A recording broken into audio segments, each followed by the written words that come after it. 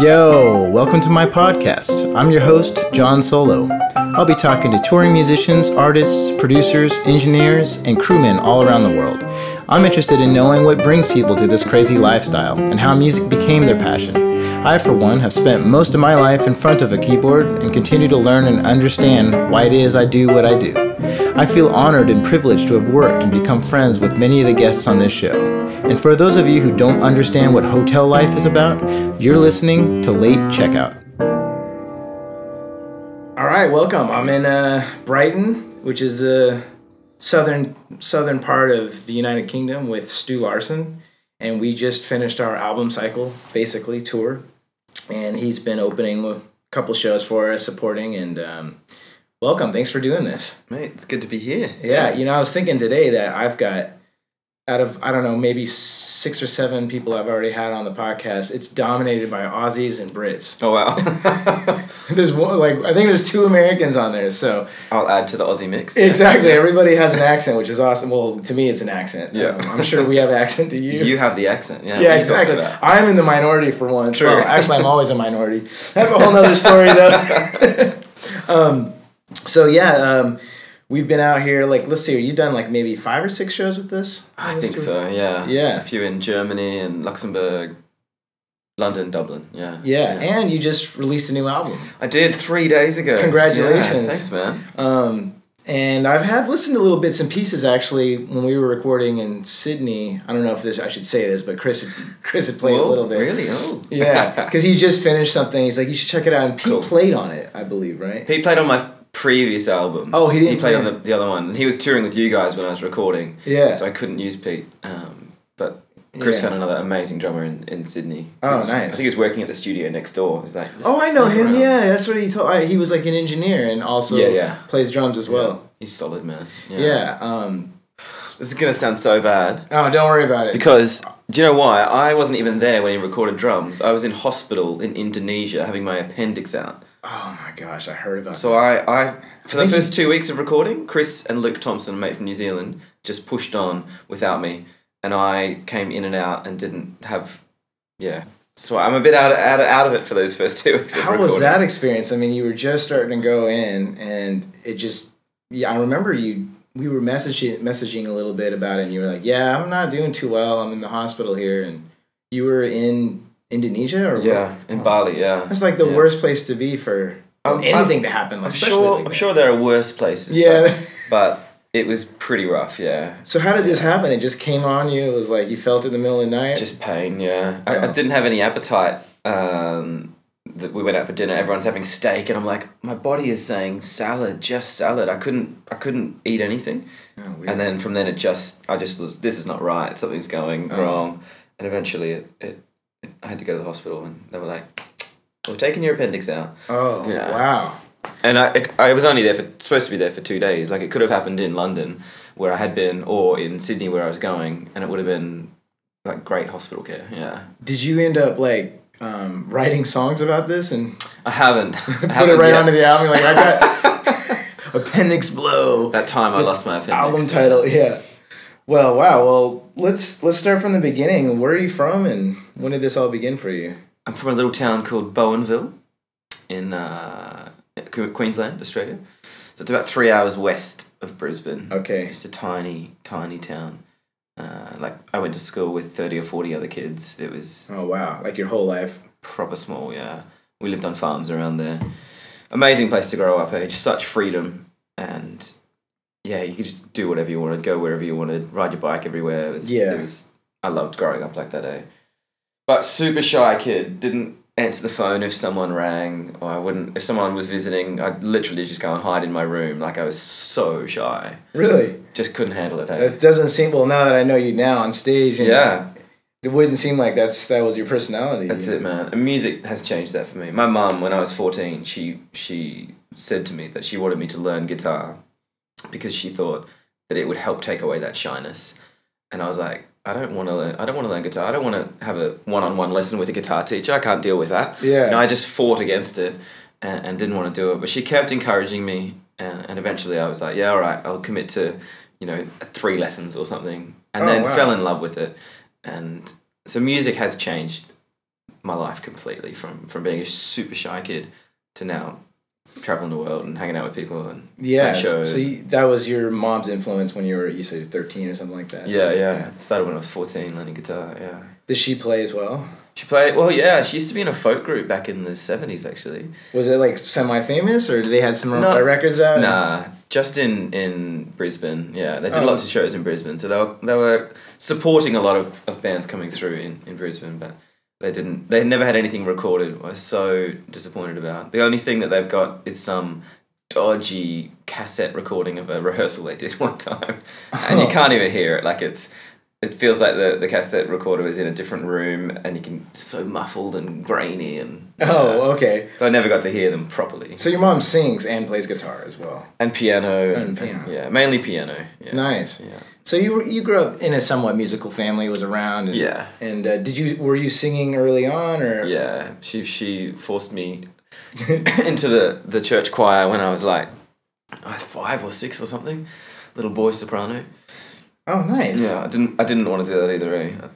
Super shy, little kid. What am I doing? I don't want to be in front of people. Yeah. And I had to do the soprano solos. The solos, yeah. Well, like when you are the soprano, that is like that's when you do it, right? Did not love that. Did you So was this like in the local community choir or the school choir or something? Is that what it was, or school and church stuff? Yeah. Oh, okay, yeah. nice. Yeah. And when did you start writing songs? I wrote my first song when I was 12, I think. Wasn't playing guitar obviously by then. Oh, okay. I just recorded this little vocal line. Do you remember it? I couldn't sing it for you, but I remember it was called The Monday Morning Blues, about not wanting to go to school. Oh my wow, you're so emo at 12. Never recorded it though. Oh, nice. Well, maybe I did and no one will ever hear it. Maybe that's the story. Yeah. And then so that was like, did you finish like high school and all that and go on to university, or? I did high school in this little town. Never thought I'd leave the town, and I got accepted into a music course in Townsville, which is North Queensland. Yeah. But I couldn't leave town. Like, I was so shy and timid still, and I just couldn't bear the thought of going to a new place on my own, mm-hmm. and having to make friends, and it was the worst feeling to me in the world. Mm-hmm. So I said no to it, and I stayed in this little town. Wow. Just because of the shyness. Yeah. And I worked in a supermarket for 7 years or 8 years or something. 7 years, that's amazing. I loved it, but when I look back, I'm like, I could have started music so much earlier. Yeah, so you feel like you started a little late. You weren't. Oh, definitely. So this is like, you would probably be in your like mid-20s or so, right? By the time you quit, or the supermarket, or. I left the supermarket when I was 25. Yeah, 24, 25. Yeah. Yeah. Yeah. Well, that age between, I feel like 18 and 25 for me personally was not.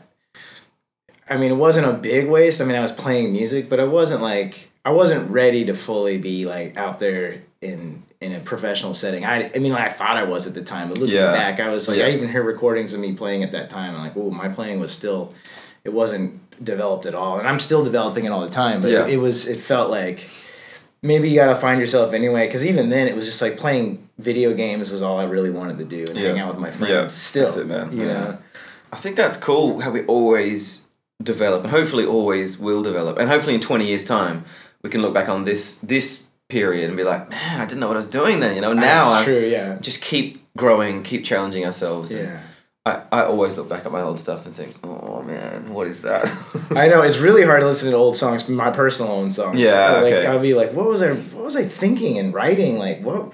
You know what I mean? I don't know if it's like that for you, but definitely, it's hard to go back. It's only us that really looks at it like that, I reckon. Yeah. All the fans are like, yo, I loved your old stuff more. Like, I know, they always seem to like the old stuff more. Yeah. It must be like, it's just personal because how they were feeling at the time when they listen. I mean, I'm the same way. I listen to bands that I love, and they're like, oh, they put a new record out. I'm like, it's all right. It takes a while for it to grow on. Definitely. And I guess it's because we fall in love with those bands because that's what we hear of them first. Yeah. That's why we love them, is because that first initial contact with that first album we heard of them. And there's always that stronger emotional feeling, I reckon, that connection with it. Yeah, I wonder if it's because, like, I mean, now that we do this all the time, we know that the mysteriousness of all this is kind of gone. as far as not for me. It's still mysterious to me. What I mean is more the band, like what music is. Like, yeah. It's like when I first, fell in love with music and bands and stuff, it was like they were gods and it was this thing. And then you don't realize, or you start to realize, oh, they're just people, and it's like kind of this, it's a job in a way. And they get up and they go through all this, and it's really not that, it's just normal stuff. Yeah. And to me, so that took it away. So when I hear music now, it's so objective. It's hard for me to get back to that place where it was like, I'm not breaking it down in my head. Like, it's cool. They must have used room mics for the drums or something really dumb like that. Yeah, analyzing it. Yeah. Yeah. Were you at all even thinking of being an artist, of playing and writing during this time, or? I had a little band for a while, and we did local stuff. And I think there was always that dream of I when you're young, you think, I want to do that. I'm dreaming so big, and one day I could do that. Mm-hmm. It's not realistic. It wasn't realistic for me. I was like, the band I was in, we didn't know what we were doing. We were all pulling in different directions and different styles, and it wasn't working. Yeah. But we were all like, we can do this, but it wasn't the right thing. So I eventually left that and just started to do solo, and it slowly has been getting bigger and bigger each year. That's and each great. tour. And, So you started in your town playing around town, and then you're like, oh, maybe I'll drive over to Brisbane and play a couple of shows. Was it like the real slow kind of? Slower than that. I drove to the next town, which was Toowoomba, which is like 10 times the size of my little hometown. And not much opportunity for original music, so I played lots of pubs and just covers for 2 or 3 nights a week. Just smashing it for a year or two. Well, that's where you got your hours in of performing and building the craft and getting stronger with your voice probably and guitar playing in front of people. It is amazing how that happens, hey? Yeah. Just because you're doing hours and hours and hours and hours of it and you're just naturally getting stronger at it. But after my first covers gig, I had never sung for 4 hours before. And the next day, or for the next 3 days, I couldn't talk. I just lost my voice because my voice was like, "What have you done to me?" I couldn't talk for 3 days. Yeah. Yeah, it's a muscle. Took it out of me. Yeah. It's definitely like working out. And then gradually seeing the difference over months. Yeah. So good. Wow. And what kind of was it a rowdy little crowd in there in the club, or was it? Yeah. Yeah, nice. It was pretty mixed. And this was just by yourself. You didn't have just a band. solo. Yeah.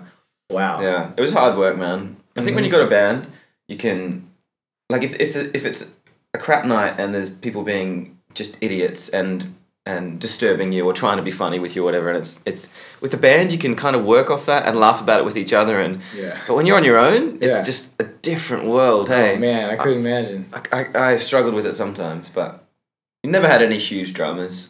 Yeah. Yeah, it's good though, because. I can tell, I've only seen you play solo, and it's very strong, your performance and your stage presence. It's very confident, and when you're mentioning this, I can think of the fact that you did put in the time to get to that point. Because it's not like you just all sitting up there and comfortable with it. Yeah. And some people think, they're just naturally gifted, which there is that, but you still have to put in the time to get to that point. I mean, it's like with any instrument, it's very similar. I mean, it just takes... And you can't actually just sit in a room and practice, because that doesn't actually get you that much better, I found. It's like once you're actually doing it... In front of people. It's a different thing, eh? Yeah, I mean, I've given it a shot. I write my own songs, and, there was a point when I thought, I think I want to do this. I want to be an artist, and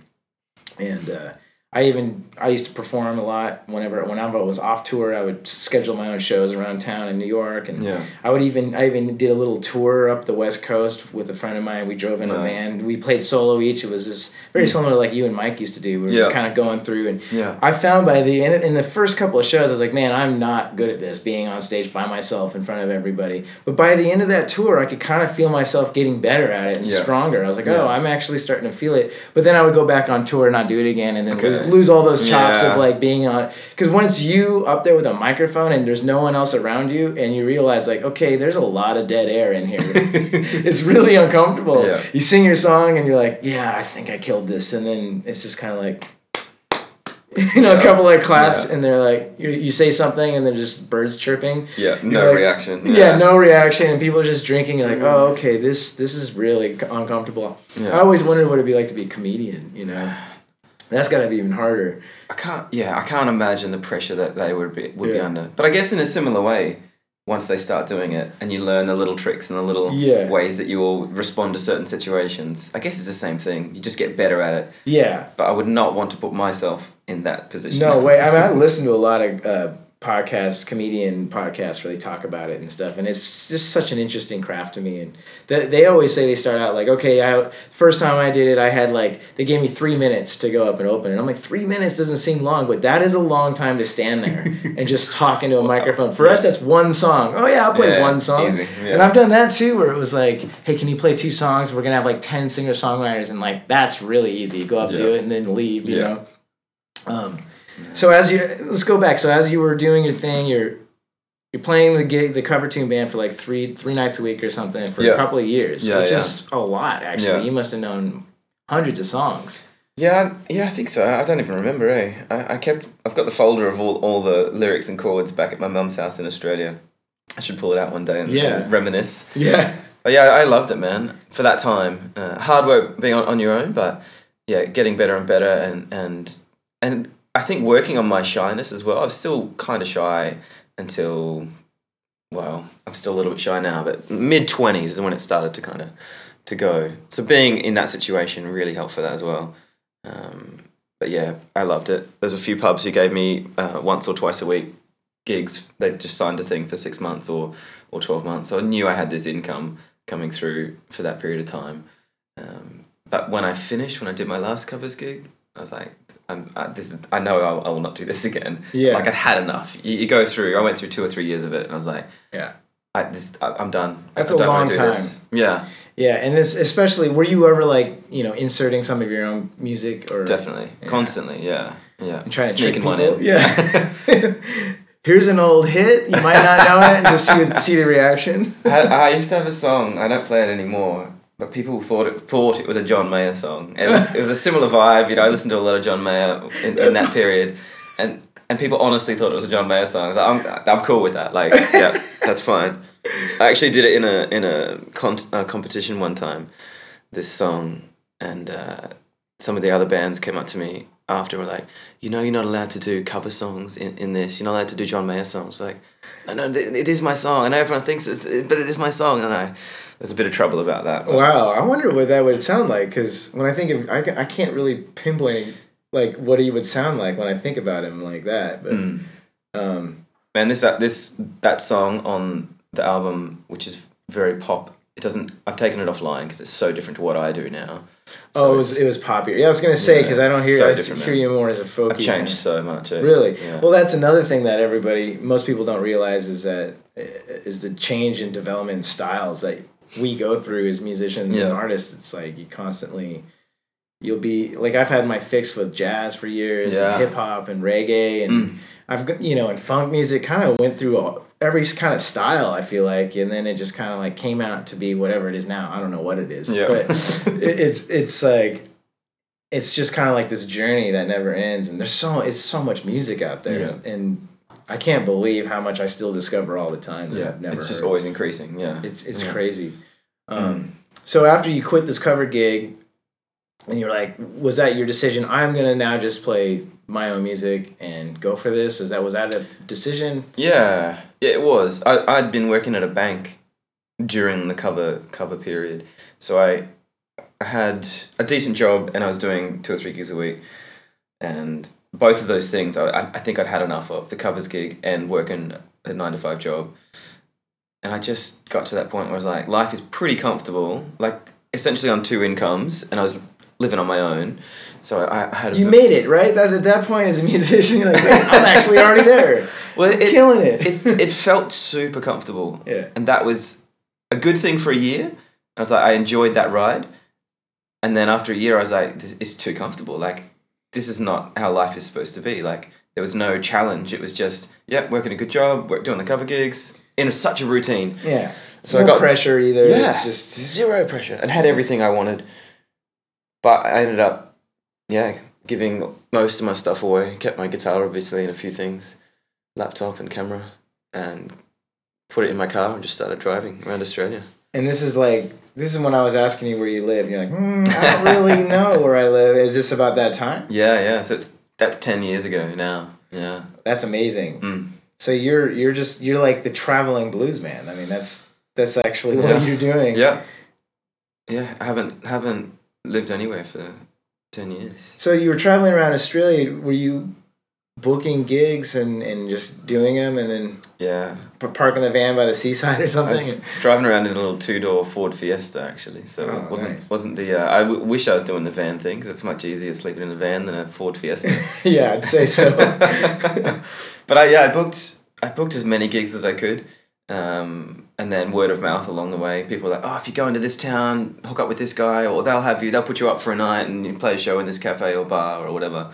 So I think I doubled the gigs through word of mouth as I drove around Australia the first time, over like 6 months traveling around. Yeah. Wow. Did you have a record out at this time? I had a little EP out, yeah. Okay. Just a little 5-track, really rough thing. Yeah. And so you would print it up and sell that too as well. Yeah. That always helps. I mean, that's when people buy CDs, is when they're there and they see you. Yeah. They'll give you $5 or whatever. Yeah, exactly. And that can just pretty much pay for your gas and your food and a lot of things. It keeps everything ticking over. It does. Yeah. Without that, I don't know how people survive. Yeah, I know. When I first started touring with this band in like, I'd say like 2005 or 6, a singer, he had like, we made like a CD, and it was like, I couldn't believe how much he would move. Like some nights he'd make, $500-600 off selling CDs. Yeah. And I was like, wow, that's like a good income, really, if you think about it, for playing some music and then just selling your own merchandise or whatever. And then eventually we got into shirts and stuff, and that would really help out, like all those little things, So as you were traveling around and doing these gigs, did you have a plan in mind, or was it still just kind of like, I don't know, like I'm just doing it? Just whatever happened next, Wow. Zero plan. And didn't really have a plan for 3 or 4 years, really. Just kept saying yes to every opportunity that came along. And that was right around Australia. I go to New Zealand once or twice a year as well at that stage. And then Japan popped up. Someone suggested Japan, so I started going to Japan around that time as well. That's amazing. Just literally whatever came my way, I'd say yes to. I don't remember saying no to a single gig in that time. Yeah. Was it a gig when you went to Japan? Did you have a gig booked? Yeah, just like 3 or 4 little things in Tokyo and Osaka. Wow. Yeah, it was crazy, man. Yeah, it's a crazy place. Yeah. I went there in like 94 when I was in high school. Wow. The jazz band and the high school band I was in, like we went over there and played a concert, they called it a friendship concert. Cool. So I haven't been there in 26 years, 25 years. Man. Which, was it really that long ago? No way. Yeah, I think it was. Wow. But I still kind of remember how crazy it was, and I've been wanting to go back ever since. Man, you got to do it. It's my favorite country in the world. Yeah. Love it. People are amazing. Food is phenomenal. Yeah. The technology and the history and the culture. Mm-hmm. I love it, man. And it's really clean too, right? There's like I kind of remember that. It was super quiet and clean, and everybody just takes care of themselves. Yeah. I guess you have to in a society where there's so many people all around you. If you don't kind of take care of yourself and look after yourself, clean up after yourself, it would be a mess. Yeah, especially there, right? Yeah. A friend of mine, there's a bass player I know in New York, did some playing with him, some touring.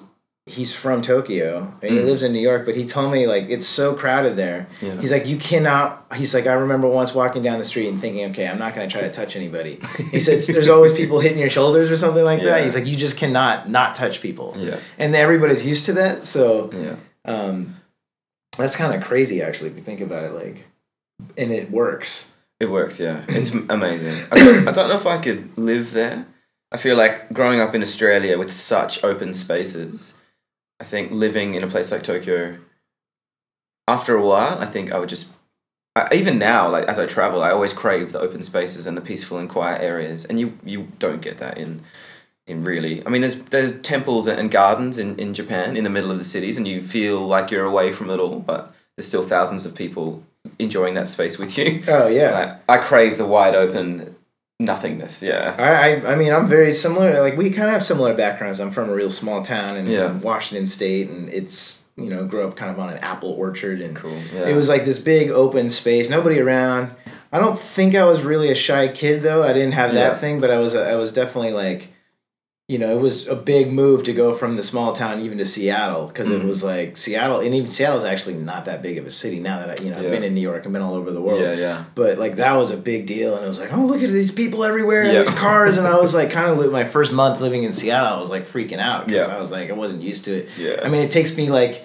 In Ellensburg, it takes like a minute to go anywhere. Yeah. Like, oh, we got to be there at 8 o'clock. Cool, we'll leave at 7:55. That's how it always. I thought that's how long it took to get anywhere. Everywhere, yeah. And then in New York, you're like, okay, we got to leave at least an hour before we get there. And now that is kind of common in cities. Like, give yourself an hour to get anywhere. And I kind of miss like that whole like easy life. It's chill, like no traffic, and and so you, like you said, you're just traveling around though. Like, you don't. Do you go back home a lot? And I visit my mum. She still lives in the same house we've been in for 20 years or so. Yeah. So I visit her every time I'm back in Australia, but I stay a few days. You know, it's not like I'm home. Yeah, it's mum's home, and I visit and hang a little bit, check in, disappear again. Yeah. Nice. Yeah. So as you were busking, or did you busk? I should just go there. Like, is that how it started too? No. You didn't. Okay. I didn't. I mean, I've done it a handful of times. When I really had to, I guess, like running out of money in the middle of Australia, just had to hit the street and hope for a bit of cash to find a bed for the night or some food or whatever. So yeah, I've done it from time to time, but not like Mike. Like, Mike is that's his thing. I guess I'm leading up to that a little bit, and because that's pretty much how I met you was through Mike. That's how most people meet me. Yeah. Oh, really? Well, hey, you know, that's how people meet me now. So, you were.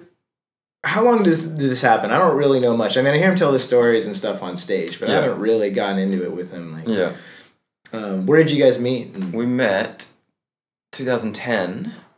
It was my second or third year, I guess, of no job, floating around, saying yes to every opportunity. And some friends of mine in a band called Boy and Bear. Have you met those guys? Yes, I know. Yeah, definitely. They're great. Australian band. Yeah, phenomenal.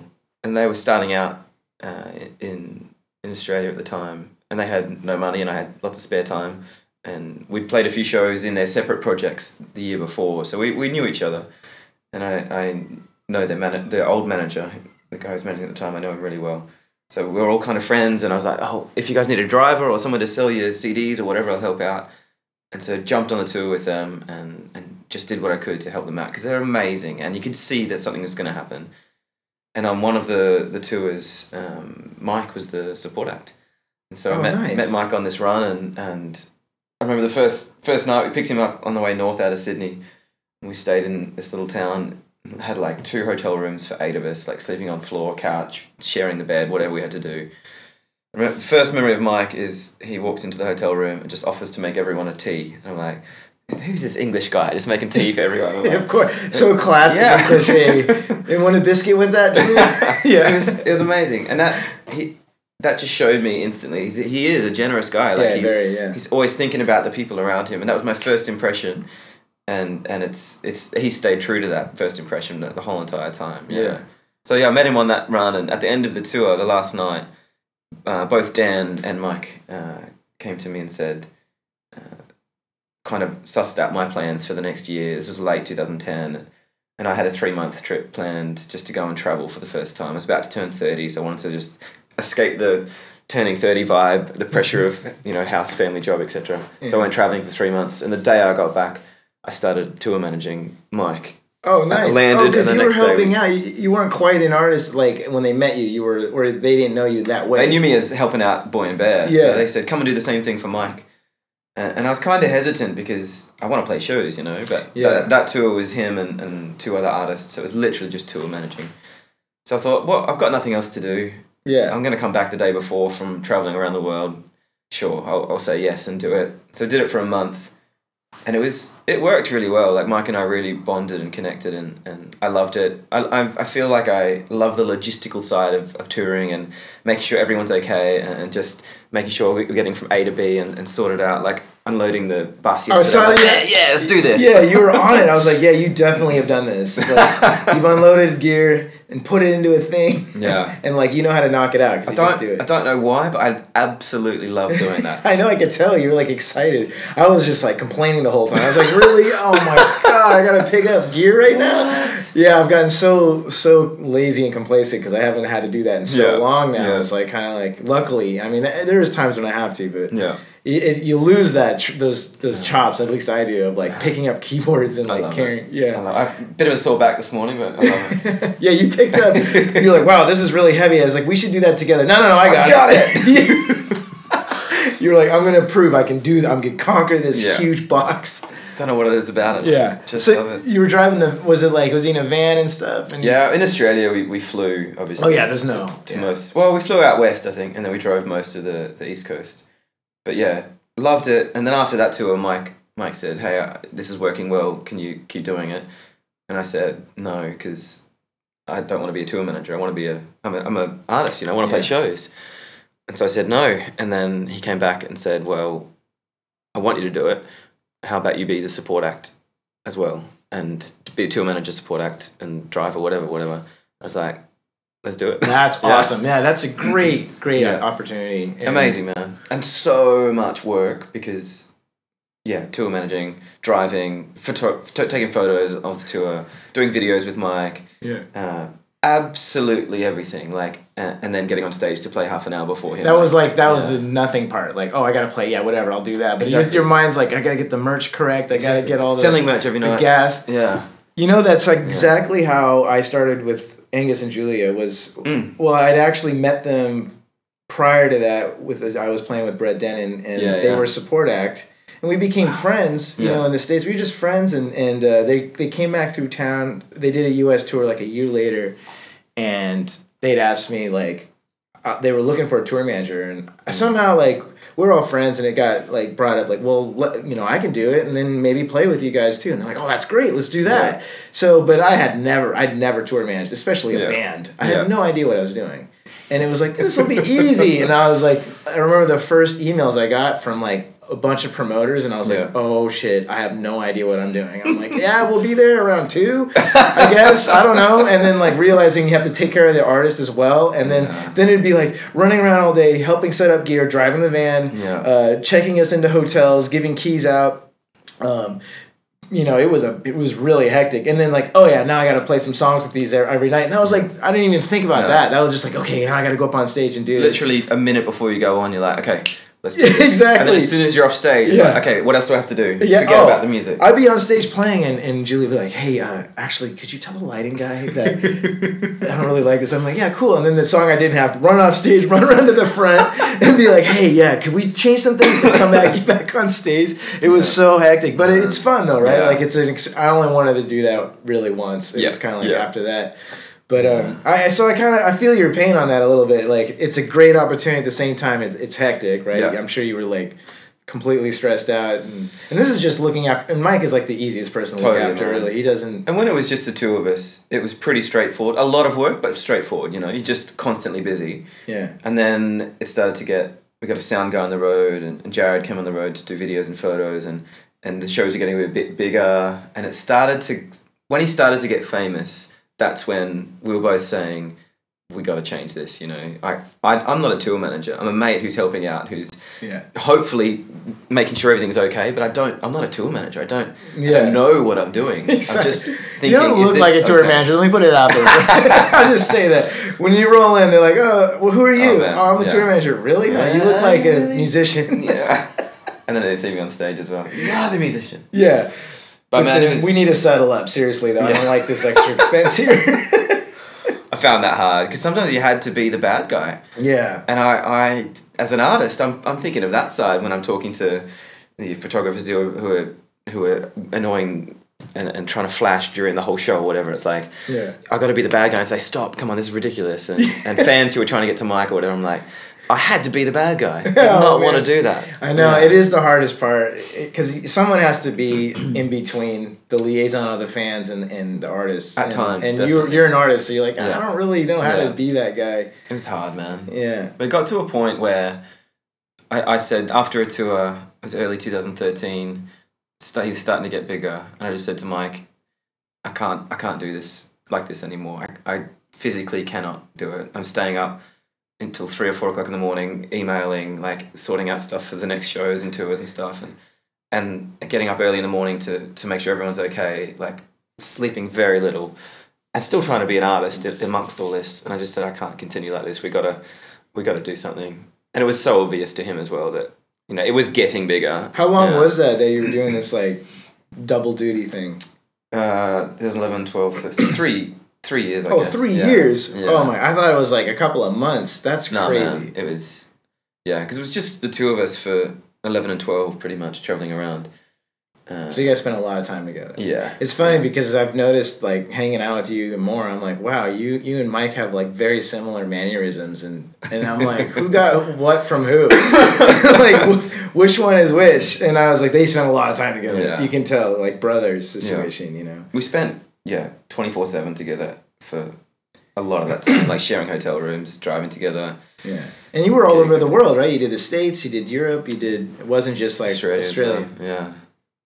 Yeah, it was everywhere, man. And amazing. What an adventure. This shy little kid from Bowenville. Yeah. And then I'm traveling around the world, and it's such an adventure. A dream, like not even a dream, because I thought I will never leave my hometown. Well, the odds are stacked up against anybody from a really small town. Yeah. It's hard to leave a small. You probably have friends that still live there, right? Like, yeah, definitely. Growing up, and like they can't imagine even going to Brisbane. That's like the big city. Yeah.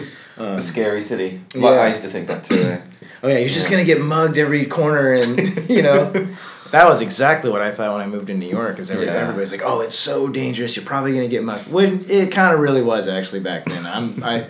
Nowadays I'm like, how was I dealing with that? Because it's so nice now comparatively to when I first moved there. It was, and even then it was nicer than it was a decade before that. But it was like the whole thing was really dirty, and it was just kind of like it just didn't have the feeling that it does now. It just seems like really rich, and lots of money is there, and it's really clean now, or cleaner to me. Yeah. But it's changed a lot. Yeah. But you know, like you learn, and like you said, you were on the road, and you didn't think you could do that, and also you adapt so quickly as a human. I think so.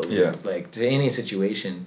Well, so while you were doing this double duty, had you put out an album now at this point, and then we're promoting that too? Yeah. So I put out a little EP. It must have been 2011, I think.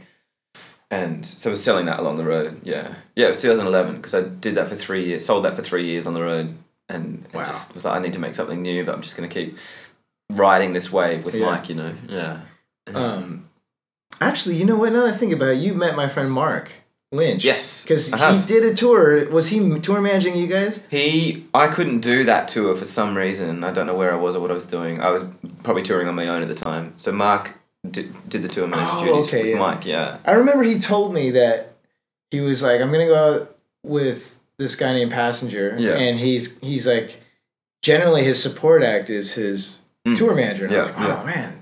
That's a great way to save money and have your, your friend out there as well, and you can help promote somebody else. And I was like, it's just two guys. Gosh, that's gotta be so easy, because every band I've been in has always been full bands with lots of logistics, and that's just like hard work, man. So much more. And that's all I knew. That was my world. Yeah. It was like, oh yeah, that's just how you got to factor in all that. But then it's like, oh, it's just two people. Like that's pretty easy to deal with. Like you don't have. There's not a lot to. It's amazing, man, and even.